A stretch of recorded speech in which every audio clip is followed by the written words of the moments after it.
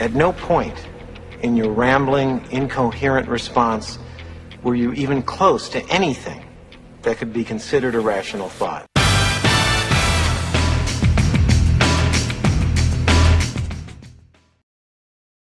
All right, welcome to the show today. I'm your host, Doug Crow, with the Author Your Brand Show. We feature the most interesting people you haven't met yet. You're going to meet one today. And I'm telling you, this guy he's probably one of the most amazing people I've ever met in my life. He's a former Heisman Trophy candidate. He's been on pro football, bunch of teams there. Just a super great guy. And boy, his resume is so long, I can't go through the details of it, but I want to bring in the show today my good friend, Mr. George Jones. There he is coming on. How you doing, George? I'm doing great, Doug. I appreciate the kind words. You bet. My pleasure. Hey, let me start by saying some statistics, and I'm going to give a little hint what we're going to talk about, but not going to reveal the whole thing. Okay. And don't answer this question because you already know the answer. Okay. The question is, and this is for the audience, what do these things have in common, right? Yes. Teen suicide, drug abuse, runaways, right? What do those three things have in common other than that happens to the kids? What is the one thing there? What is it going to be? Well, we're going to find out today talking with Mr. George Jones. So before we get to that, I want to hear about your past, your history a little bit, George. I mean, we'll get into the childhood stuff, but let's start off with the fun stuff. People you for being a NFL great and been on which teams are Steelers and San Diego? Steelers, Jaguars, and the Browns. Wow. We love Browns, of course. Were you with them when they were in Cleveland? Yes. Great. They just come back, and that first year they drafted Tim Couch as quarterback. All right. Out of Kentucky. And what position did you play? Running back. Speedy Gonzalez. That's great. Yes. What was the most fun thing about being an NFL player? I would say the camaraderie with the teammates. Yeah. And the practices and just sitting in the locker room, just talking. And I know it's hard for people to kind of grasp that, but the locker room is so tight. Yeah. You're with these guys so much. They're more your family than your actual family because you're spending more time with them than you're spending with your girlfriend, your wife, and your kids. Right. Wow. So, camaraderie, would you always talk about the game and stuff, or what was the camaraderie? What do you guys talk about? Well, let's say if we had like a running drill where we would do offense against defense. So if somebody got run over or somebody got juked or somebody got embarrassed in practice, people will probably talk about that. Or we may talk about what's going on for the game that's coming up that weekend, or somebody may say, oh, you guys want to go get something to eat, or, because it's just with a big old locker room with so much, diversity, you got, pockets of players here, pockets over there, because you got the young players who, are not married, possibly don't have kids. Then you got the middle age who are married. Then you got the more veterans that have families and being in the community and all that. So you got three different levels of how people interact with each other. So, mostly the young people stay with the young people, middle age stay with middle age, and the vets stay with the vets. Sounds like high school. Pretty much. Yes. It's like little cliques there, huh? Yes, for sure. Oh my gosh. All right. Well, I know you've had an amazing past, and I'd love for you to share with the audience. It wasn't such a bed of roses of just being a good athlete and getting into the NFL. It's a lot of young boys' dreams, but you had some especially hard challenges. Do you want to give us a few minutes on what your background like? Yeah, I'll give everybody an overview. So I'm just like typical African-American kid. I'm a snotty-nosed kid that grew up in Woodlawn Homes in Greenville, South Carolina. Just like most kids who had a single-parent home, which I did, just had a mom and had two brothers and a sister. And, times were tough, didn't have a lot of money. My mother had a 7th grade education. So we didn't have a lot. We had to, rely on the federal government for assistance throughout, my first 18 years of living. But at that time, that's all we knew. We knew we didn't have a lot, and we just stayed in our lane and stayed at what we do. But, having to grow up like that, you have to grow up quicker than you want to. Right. And then, I hate to admit, well, I wouldn't say I hate to admit, I seen drugs, prostitution, alcoholism, domestic violence, being bullied by my own family members, myself. So, as a young person, you see all that, and people don't understand the trauma that goes with you the rest of your life and when you become an adult. And most people wonder why single parent homes with kids, why the kids end up turning out bad with having, a bunch of pregnancies and, drug addiction and selling drugs, just all that because, they don't have that father figure or male figure in the home to Mhm. connect everything. So if you haven't guessed, folks, that was a connection on the quiz today, which is what do those things have in common, right? Suicide, drugs, and runaway kids. The statistics are like 60 to 70%, all those come from fatherless homes, right?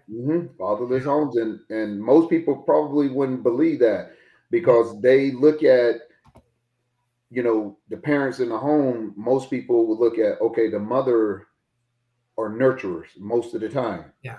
but for some reason I think fathers, I'm just guessing, I'm not 100% on this, that just, I don't know if it's the mentality of being a discipline or whatever it is that the studies have, that if a dad is there, life is better for the family and life is better for the kids. Because I need to look up a study and see what is it when the mother is not in the home and it's just the father. Yeah, And yeah, there's not enough research on that because it's yeah, 90% it's always the mom. yeah. But yeah, I think it's the whole. I'm going to guess here, but I think it's the just having the role model masculine Mhm. thing, and it's you got to have if you only have one, it's by nature it's imbalance, right? It's Yes, nature we're balanced as a family. So when it's imbalanced, it's imbalanced. yes. How that turns out, that'd be good to look that up. I love that. So I love your story. You've come from really hard times, and you definitely that was a very short version because I've heard the long Mhm. version, Mhm. and it is dramatic and traumatic as you've Yes. expressed. So tell us one of those vignettes. I think probably one of the most, I don't know, emotional ones for me was your trip to the airport for the first time. That was phenomenal how you shared that because I'm like, Yes. what? People need to understand the perspective and the way you tell it was like, it's really incredible. So share that with us, would you? Yeah. So, 1993, it was time for, I graduated high school, time Yeah. to go to college. Now, let me go back a little bit. Yeah. My freshman, sophomore year, living with my mom. My sophomore year, we got evicted. So from my 11th and 12th grade year, I was like homeless, and I, went from house to house with friends and stayed Yeah. in their basement my last 2 years of high school. So then from that point, my grades plummeted. So I had nowhere to go to college.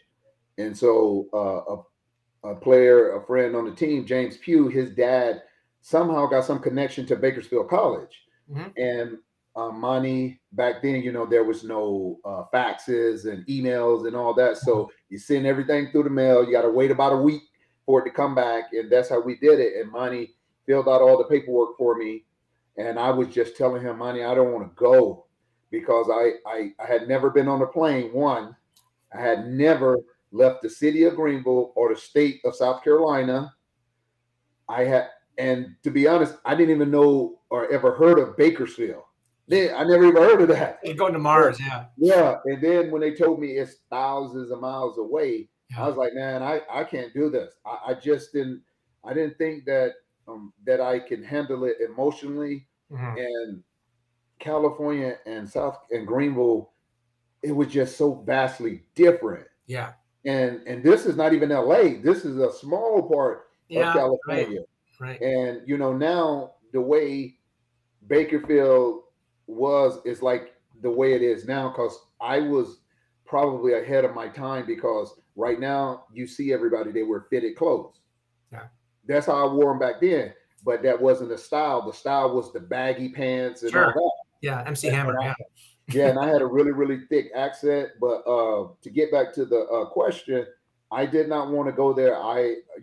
My guardian who took care of me, Money and Jackie Broom, I just said, I want to get a job here and I don't want to go. And Money and Jackie said, nope, we already paid for the ticket, flight 93, Delta flight 93, the Los Angeles International Airport to Bakersfield, California. And on our way that morning, going to the airport, and Monty's, he had a silver Buick 2-door. And I remember riding in, and I'm like crying, saying, "Money, I don't want to go, man. Please don't make me go." And then this tough football player, yeah, his eyes, yeah, that was the toughest thing I had to deal with football ever. And back then, Doug, you can go up with a passenger to the gate. There was it was pre 9/11. Yeah. And so as we're going up, I'm sitting there just begging him, please don't make me go. And I remember, having to get on the plane because the stewardess said, "Okay, last call, we got to get on," because we had assigned seats. So it was not like anyone was going to take my seat. And I remember I had a window seat. I was sitting beside an elderly woman, and I'm just sitting there bawling, just crying. And she was like, "Son, what is wrong?" And I explained to her what the problem was that I didn't want to do. And she said, "You gotta, believe in yourself. God wouldn't put you here, go through that type stuff." Yep. And I would say, "Yes, ma'am. Yes, ma'am." And I'm looking out of the window, and I can see Monty in the glass. I could see him. Yeah, I could see him. And then,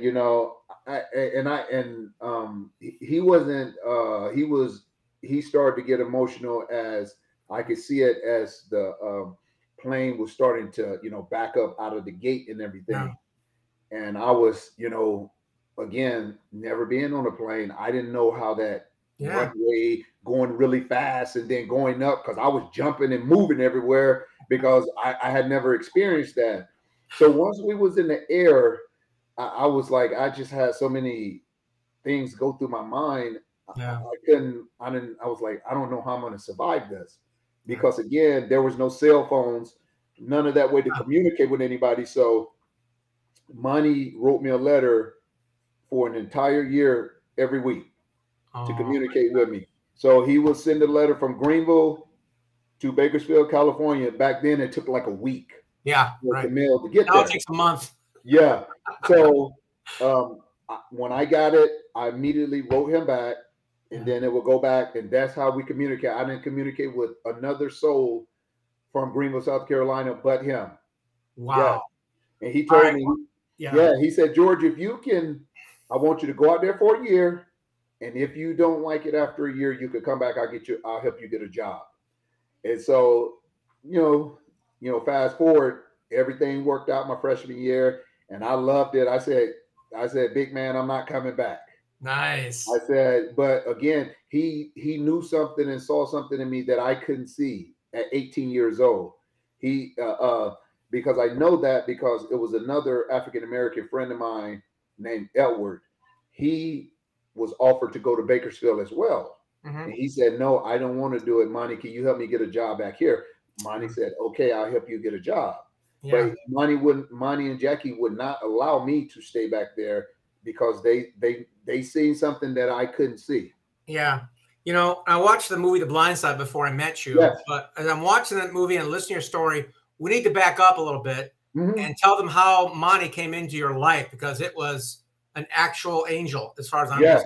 Right? So tell us about that one. So in 1987, his son, Nathan, we were in the 7th grade outside during we had this, field day. Yeah. And so I dominated, like outrunning everybody. Yeah. And so Nate was like, "George, you want to come over to my house and visit?" And he's a white kid, white family. And I'm like, nah, I don't know. Just so people know, you didn't have any white friends at this point. This is completely. No, I mean, I had the friends at school, but I had never been over to a white person's house. Right. Set the stage there, yeah. Yeah. So I'm, you know how when you look at TV, they kind of not make fun, but they have like the napkin, and then you got the fork, the spoon, and all that stuff. I had never seen nothing like that before. Yeah. So he kept on asking me, and I said, "Yeah, I'll come." And after school, I rode home with him and his mom, Jackie. And I remember, having food there, and I was like, I was so scared because you got people who don't look like you've never really been around, and you're like, I hope I know how to fit in and do what they were doing, because I'm looking at how their arm placement is, how they doing with the fork, the knife, and I'm trying to mimic that as I'm eating. And so I can say from that point, it was educational. They gave me an education on different races and being around different people much quicker than had I not met the Brooms. Right. I wouldn't know how to. When I got to California, I was already groomed with that I can pretty much fit in with anybody. Yeah. So and as I went over there more and more, I got more comfortable. And Monty made that really easy, because he really, him and Jackie, they took me in and took care of me like I was their own flesh and blood son. So I like, it was hard for me to grasp that, because growing up, race relations were not good in South Carolina during the 80s. So and I was like, wow, this man is, he's saying all this stuff to me about I could be a good football player and all this, and I'm like, man, what is he saying to me? Is he like just trying to, get something from me and all that? And he had built my confidence up about myself so much. I believed every word that he said, because I didn't, because I hadn't at that time had a male figure to talk to me like that and give me encouragement, because most of the time, I could give you an example. He asked me, Nate, who wants to cut the lawn and on the rider lawnmower? Nate said, man, I don't feel like doing it. I said, I'll do it. Now, mind you, Doug, I had never been on a rider lawnmower before. And I'm just remembering watching them do it. So I was doing a pretty good job by going down, turn around, down. Yeah. So when it got to going around the mailbox, I didn't know how that turn was going to be. Yeah, it's tough. And I couldn't stop the lawnmower, and it just cut down the whole mailbox. And when that happened, I'm like, oh my God, he is about to yell and scream at me. He's going to tell me I'm no longer welcome to come over here. And I was like petrified. I was scared to death. And he came over. He said, George, I appreciate you volunteering to do this. That's what I'm most proud about, that you actually did this. And I'm like thinking in my head, again, usually I get a whooping or get in trouble for that. Yeah. And this man that doesn't look like me, don't have no economic or social background like me, gave me praise and said, I appreciate it. And so he said, George, the mailbox can be replaced. That's right. And to this day, I was just back there last April. Yeah. And I took the boys, the family, Katie, everybody over to the house. And that stump that I knocked down 30 plus years ago is still in the yard under the grass. And got a new mailbox that was put in 1987 right there. So it was pretty crazy for that to happen. But the biggest thing that has ever happened to me in my life is the day I went over to the Broom's house, and Monty and Jackie accepted me for who I was and saw something in me that I didn't see. I don't know where. I know I wouldn't be talking to you right now had I not met them, and I refused to go over there. And at that point, going into my 8th grade year, Monty asked me, do I want to play on Nate's team? Again, I had never played with white kids sports. So I was like, well, I don't have money to pay for it. Yeah. Don't worry about it. We'll pay for registration. I said, I don't have no equipment. Don't worry about it. I'll get your equipment and everything. Again, I'm like, it was hard. It was hard to just process everything. Yeah, it's hard to receive when you've never received anything. When you start having someone offering something, like you said, without expecting anything in return, you're looking for the angle. Like, what does he want? What does he want? Like, nothing. He says, and that's what I had a hard time with, because as I went through this with Monty and Jackie, I would pull away because they was trying to love me really, really hard and give. And I was like, I don't trust it. I will pull back, and then I will come back on my own time when I felt it was okay and safe. They take me back in with all the love and everything, and then I will go back again and say, nah, I don't want to do this. Yeah. And they never gave up on me. Never. How long did it take you to accept their gifts? Well, it wasn't about accepting the gifts. It was about accepting the love, because at that time I hadn't had people to like really say, man, you know, I love you, I care for you. And they didn't have to say it with the word, it's how they was treating me. Right. And so I just like, I was like, man, this is, it was just, I don't know. I think by the time I got into high school, it was still kind of difficult because life was still rough, because I would play a great game in high school, and then everybody be on the field, and all the parents would sit here and say, George, that was a great game, you're an amazing football player. And I'm like, thank you, ma'am. And in the back of my mind, I'm looking at her son and like, I wish I had his life. I wish I had his life. 2-parent home, nice home, food, TV, clothes, everything. Now, 3 hours after this football game, I'm getting driven about 30 minutes from school and dropped off in the blue van up at the top of my complex where I live at. And then once I get out of that van and walk down the street to where my apartment was located, reality comes back in. Wow. What I did 3-4 hours ago don't mean the hill of beans. You're back in the real world in reality. And so like that's dual just life. Yeah. and that's just how it was. So it was just, it'll go that quickly. You get on the line, you got ready to go home. And at that time, the coaches didn't want to take us home because after the game, everybody was ready to go home. Yeah. Somebody was responsible for taking all the kids who live a ways from the school home, because we didn't have transportation to get us to and from there unless it was the bus. Wow. There's a lot more to your story. I know it's in a very popular best-selling book. You want to hold that book up there? Yeah, The Present Dad right there. Yeah, baby. There it is. Forward by my good mentor and good friend, Archie Manning. Archie Manning, that's right. Yes, Archie Manning, one of the best human beings out there. Yeah. So let's talk about that a little bit, because all of our authors want to, obviously we appreciate your all your vulnerability with your story and whatnot, and people love the sports thing. But I'd like to hear how you approach Archie, because we're looking at somebody who's like basically, a real celebrity, him and his sons, of course. And you just pick up the phone and called him, I think. How'd it go when you asked him? Well, now I could just pick up the phone or text him, but I would say about 6-7 years ago, Katie, I asked Katie, I said, Katie, Katie's your wife. GJ, my wife Katie, who's CEO of the National Domestic Violence Hotline. I said, Katie, can you, when I'm coaching the boys and they're playing games, can you record? Because I want to have the recording, so when they get older and they have their own kids, they can show their kids what they look like and played at 3, 4, 5, 6, 7.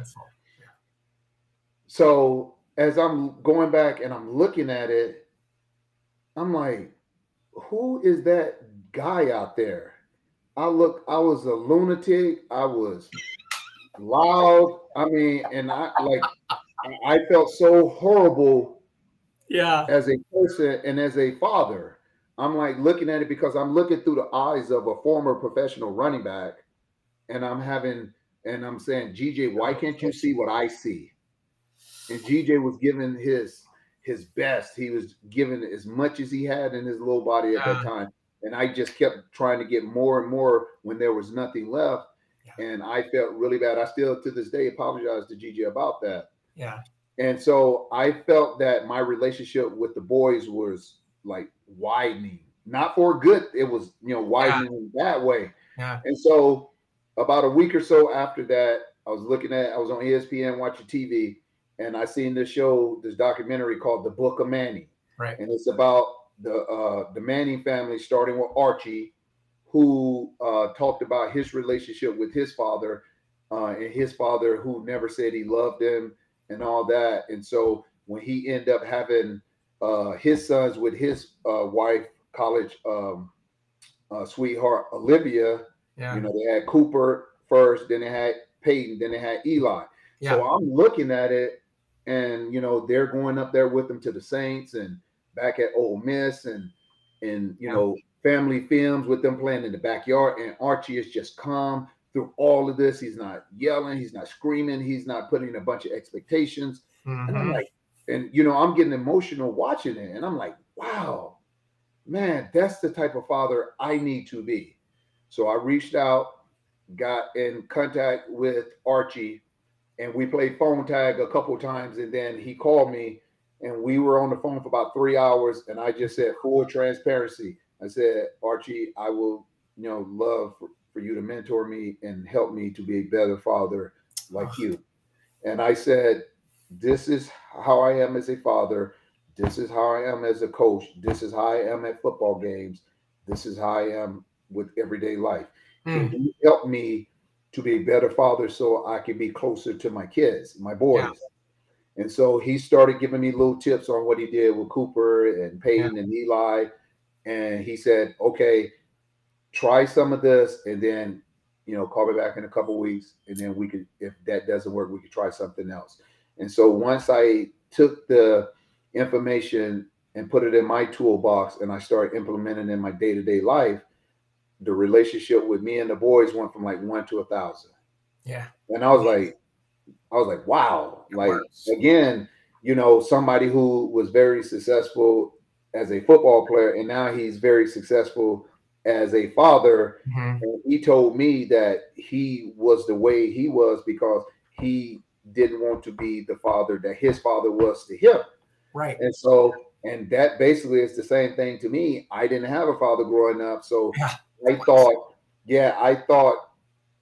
and I was and Doug, I hope people can understand, I was being a father to the boys on the type of father that I wanted for myself, which is I wanted a father that was very demanding in sports, that that drove me, that pushed me to go my absolute. The boys wasn't ready for that. Yeah. And so I didn't know that I had to father and parent them a different way. And so in that documentary and talking to Archie and him helping me, it's one of the greatest things in the world to me. And I'm just grateful just to know him and, be friends with him and the family, and being able to pick up the phone anytime I need to just ask a question. And him, writing the foreword for the book is just, he was like honored. And I'm like, I was shaking to death to even ask him. Yeah. And he, so him, like Monty, him, and Coach Bowser at Bakersfield are the three men who was most influential in my life as a human being, as a football player, everything. Those three guys. And the three commonalities with the three is they're older white men that don't look nothing like me. and that's the one thing that I want to get out to people who listening to this. Just because somebody is your family member biologically by blood doesn't mean they are the right person to lead you. You go off of how individuals treat you. That's how you base how you want people to be in your life. Not because you have to say, well, they're my brother or they're my uncle, I have to be close to them. No, you don't. If they don't treat you the way you need to be treated, go and find somebody to treat you that way. They don't have to look like you. They don't have to be in the same economic or social class as you. Go and again ask for help. Don't be afraid to be vulnerable as a man to ask another man, could you please help me to be a better husband and father? Yeah. And that's probably one of the topics I know you want to cover. So let's get into that. You talk about emotional health, and we know the stereotypes. Men are, hey, don't be like a girl and you're not supposed to cry and all that stuff. And we talked before about that one movie, Fatherhood. And you said you couldn't even finish a movie. It's like, I can't even watch this thing. Yes. It was well done, by the way. I love it. But tell us about your perspective on that, and give us some advice on how we can help ourselves be vulnerable and still retain our, machismo. Well, I would say for me, a lot of it goes back to, how you were raised, your childhood. And for me, I was one of those, I had a lot of emotional trauma, and I didn't deal with it until my 40s because I was afraid to ask people for help because, playing football is a very ego-driven sport. Just like you said, when a little kid falls down or he's playing in the game, he get the wind knocked out of him. What do you hear the father say? get up and stop crying. Uh-huh. They say that 99% of the time. Yep. So me and Katie tried to teach the boys it is okay to feel sad, be happy, to be angry, to be frustrated. Show your emotions because I think that's a sign of growth. Yeah. I do. And so as I was going through me and you with you guys doing the book and writing everything, all the stuff that was just buried in my subconscious for 40 plus years start to rear its ugly head. And so I'm also a therapist and a publisher, apparently, right? So yeah. So then from that point, I started, I had before that, 4 years before, we come together to do the book, I had already been diagnosed with depression, anxiety. But again, I was one of the people who had the ego that said, no, doctor, you're wrong. There's nothing wrong with me. Yeah, I'm not listening to you. So when it came back, like it was right during COVID, right after COVID, it was too much for me to handle. Yeah. And I had to make a decision as a man and as a father and family man and husband. Am I going to get the help and ask for help? Or am I going to just sit here and keep this to myself so people wouldn't look at me in a certain way and stigmatize me? So I just said, you know what? I'm going to do this so I can be the best possible husband and the best father to our 3 boys. Right. And it has been the greatest thing that's ever happened to me. I promise you, Doug, at first I didn't believe in what the doctors were saying. And because he was like, George, is going to take 4 to 6 weeks for the, medication to work. I said, Doc, I ain't got 4 to 6 weeks. I need to be able to function now. And so with hard work and, being diligent, and I attacked this just like I attacked football and fatherhood. I gave it the same respect. And so now it's been, so I think it happened about September. And it's almost, we're going on a year now, and it's been the greatest thing. Oh, nice. I mean, life is just so much calmer and at peace. And, I was one of those type of individuals that I was in so much pain and silence that I would welcome a confrontation with anybody. And so because I was like, if I got in a, fight or something with this person, I can make this person feel the pain that I'm in, make them feel the pain that I feel on a daily basis. And so now I no longer feel that pain. Now, confrontations and yelling and getting in arguments, I don't do it. If somebody is driving and they stick up the middle finger, I would usually go crazy. Now I just feel like this. I just wave, I smile. And I just keep on going. And I just feel so at ease now. Yeah. And I'm like, man, I wish I would have did this earlier in life. But, it didn't happen for me, but that's why I'm here to tell my story and my journey with mental health to everybody who wants to hear it.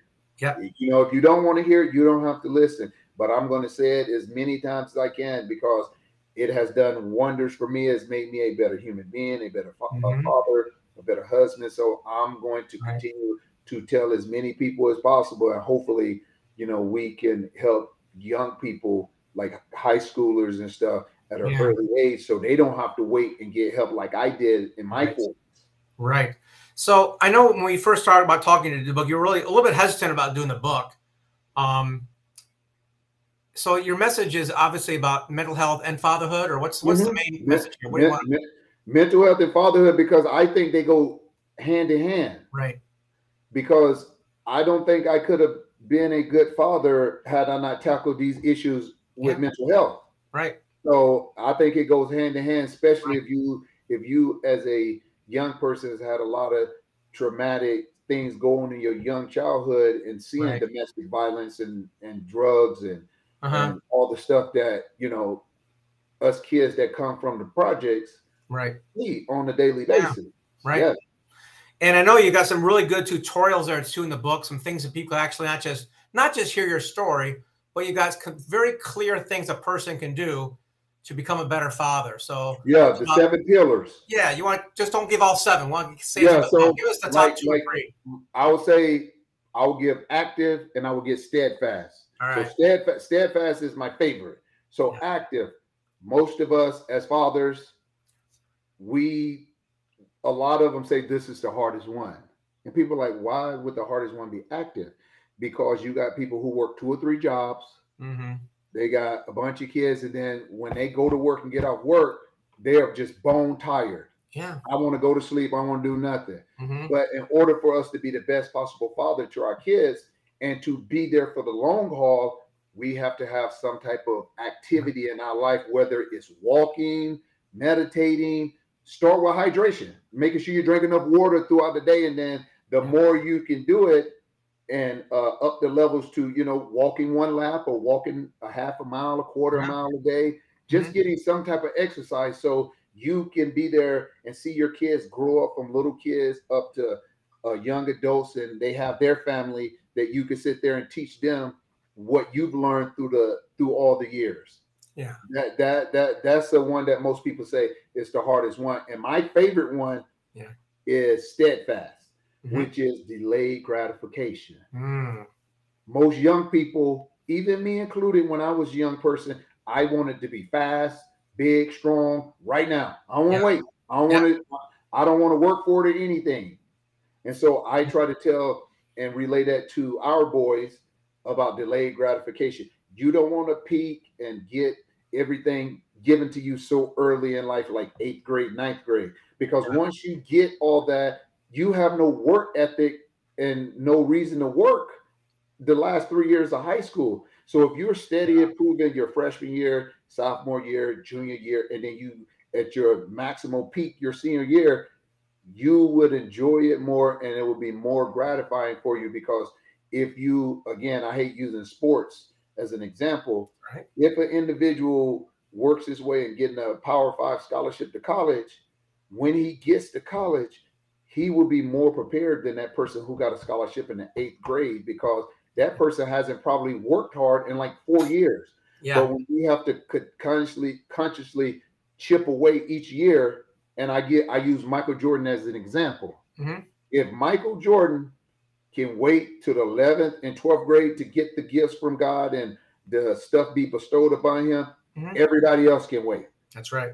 Because everybody know his story. He got cut from his varsity team, went home crying. Mom said, get back up and start working.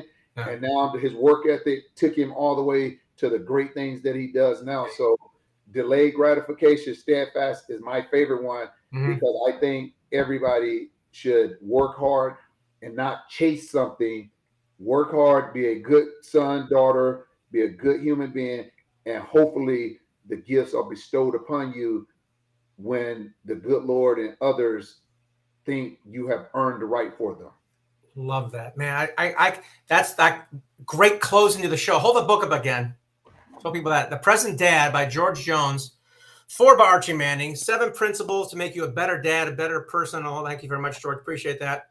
And in the show notes below, you can get a link to his book as well as your foundation. So let's close on that, George, and let people know how they can actually help the cause of getting more present dads and a better society here. Yeah, the Present Dad Foundation, we just started it last year, is doing very well. And our job and our goal is to help other fathers who were previously like me to be more present dads in their kids' lives right now. And again, we're not asking them to go from 1 to 100. We're asking them to go from 1 to 2 to 3 to 4. So just try to make some little changes. Again, for example, if you are with your son or daughter and they say, Dad, could we go outside and shoot basketball? If you go out there with your son or daughter, put your phone in your pocket, put the computer down, and participate and be right there with your son or daughter, because those precious times, your daughter and son will never forget it. But what they will remember is, I'm doing that and you texting, you're on your laptop. They will remember that. They will remember it. So, I mean, again, it's hard to turn that switch and, go from being and now, Doug, you're there present in human form, but I'm saying being present mentally as well. Yep. Knowing what's going on in your kid's life, being in tune on what's going on a day-to-day basis. Yeah. That's what I think we're trying to do here and help other guys to get closer and be present dads to their kids, because I think and I believe all kids should have a present dad. I really do believe that, because we just did the studies earlier about dads being in the home. The chances of that kid being successful 80%. Yep. The chances if the father is not in home, it goes down a lot, and most time the kid ends up with the pregnancy, drug addiction, all that stuff. So alcoholism. So I challenge every guy to try to be a better father and be more present for their son and daughter. Outstanding. I love it. So the link for the foundation is below. I'm going to make my donation right now, as I promised you, George. Yeah. Present Dad Foundation, as well as his book. Check it out. George, thank you so much. Really appreciate you having the show today. Yeah. So it'll be the Present Dad, thepresentdad.com/foundation. You got it. It'll be right there below. So we have show notes here below. Right? So okay. Well, I look forward. Doug, I appreciate you having me on the show. You bet. It's awesome to talk to you whenever we can. I'll be looking for the donation. I'll tell you when I receive it. I appreciate everything. Tell your lovely wife, Jen, I missed her today, and continue to do great things with you guys. You got it. Sounds good. Thanks so much. Thank you, buddy. All right. You bet. That concludes the show for today. Check out his book and make sure you donate to that foundation. It's going to help out the world. And who knows, it might not be as angel like his friend Monty, but you can definitely make a difference. So appreciate you. Have a good time and see you next time.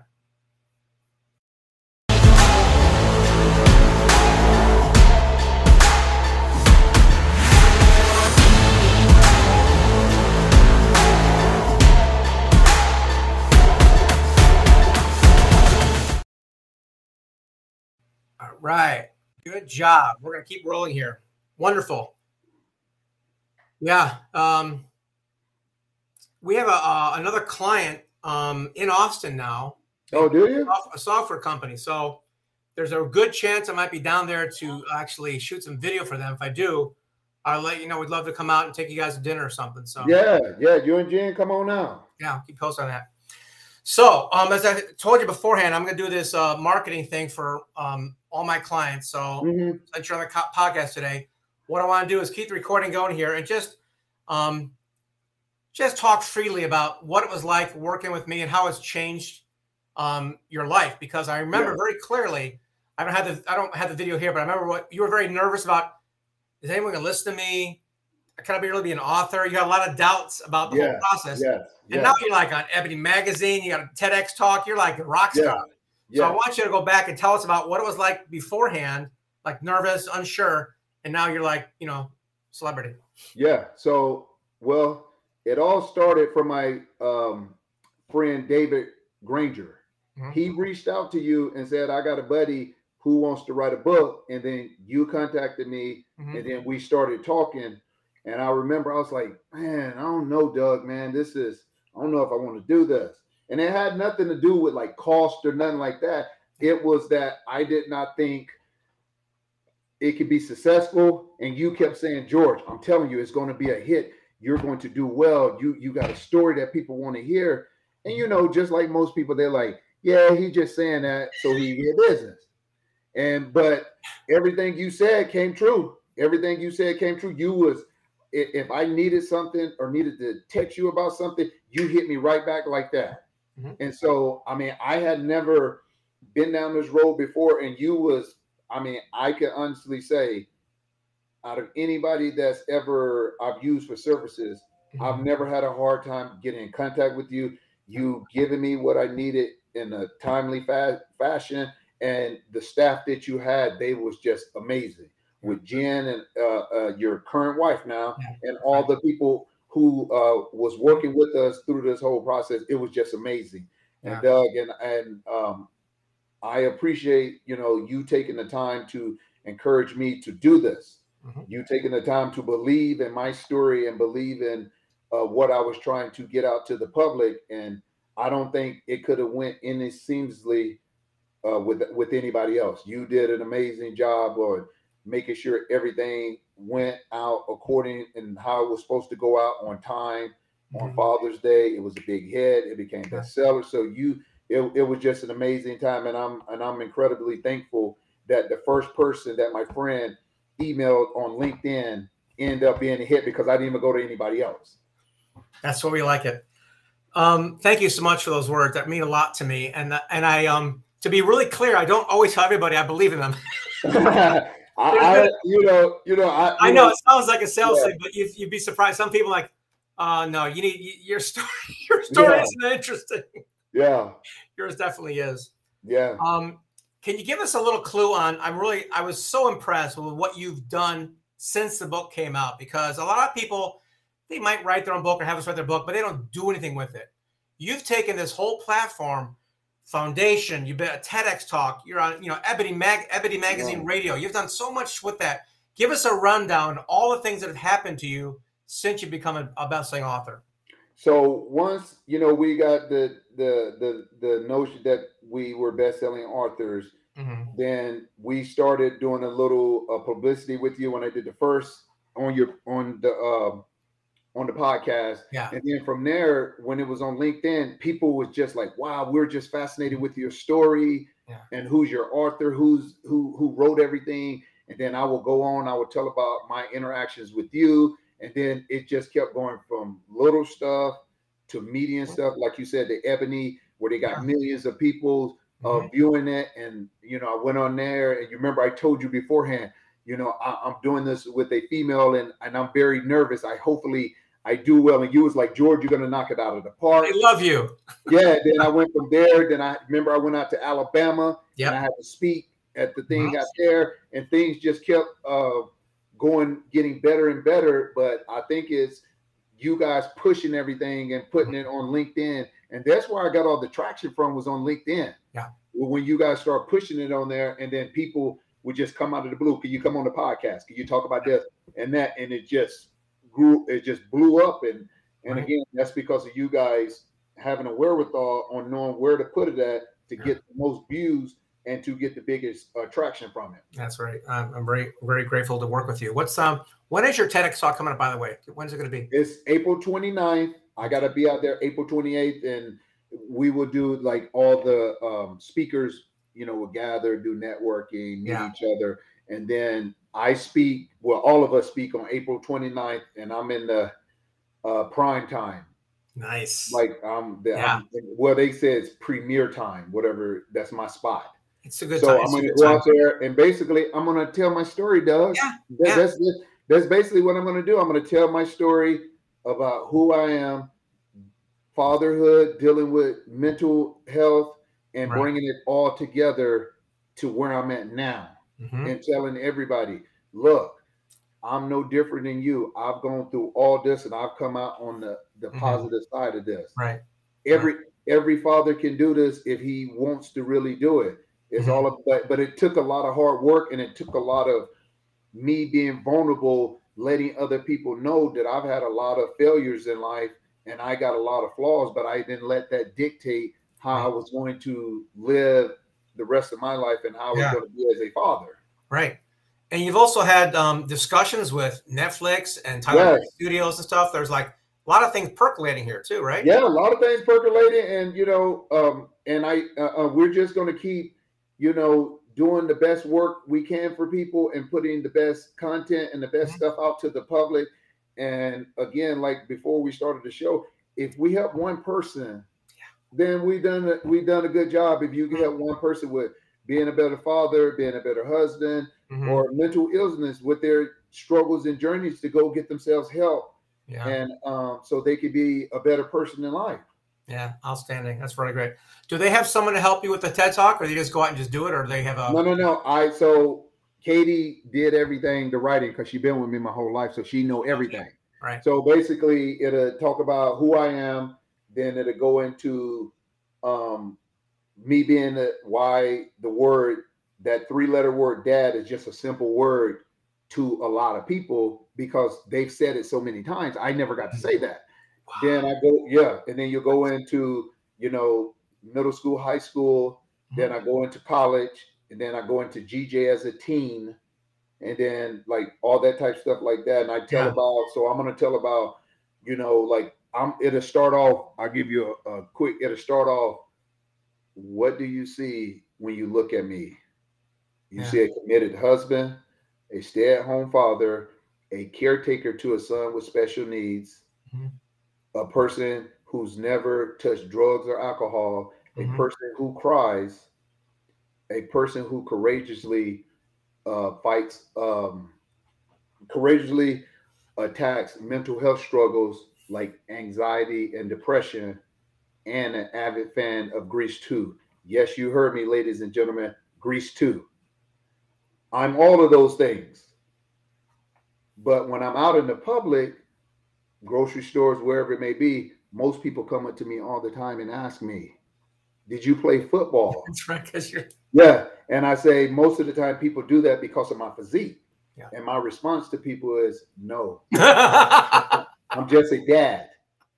And that word right there, dad, is a simple word to most people. To me, it's a different word because I only heard that word when my friends said it in high school, and I was envious of all of them. And then I'll go on about not have like. You're gonna kill it. You're gonna kill it. When that thing is done, I wish I could come out the way we bought a house. We're moving on the 27th of April. Nice. Otherwise, we'd definitely come down there and see it. But when the recording's ready, make sure you submit recording. Well, what I'm gonna do is I'll send you the link. You'll be able to see it live. Yeah, send me the link. But I want the recording. When I build this page of my authors of influence, which you'll be one of them, there'll be your TEDx talk, the podcast, new press release, like I said. Yeah. And we're going to do that. There'll be a whole lot of content. We're going to cut it up and send it out every day for a whole month. So you'll see a boost in your profile when we roll that. I don't know what month it'll be, but it'll be sometime this year. So yeah. Okay. Appreciate it, man. It's always a pleasure to be on with the great Doug. Like I said, I miss Jen. I was hoping to see her and ask her about her exercise regimen. She's still doing it. Oh shit! Oh, God. We're both in trouble. We're both in trouble there. Hey, Jen, you have a second? George wants to say hi before we hang up.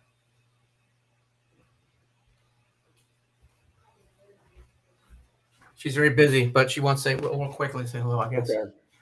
So you guys buying a house? Is it a brand new house or is it? Yeah, it's brand new construction. The problem with the exercise was we got a dog back in a few months ago, and it's like the schedule got all whacked out. So it's an excuse. There she goes, the one and only Jen. Oh, he wants to say hi. George. How are you doing? Sorry, I did. It's okay. It's so hot here.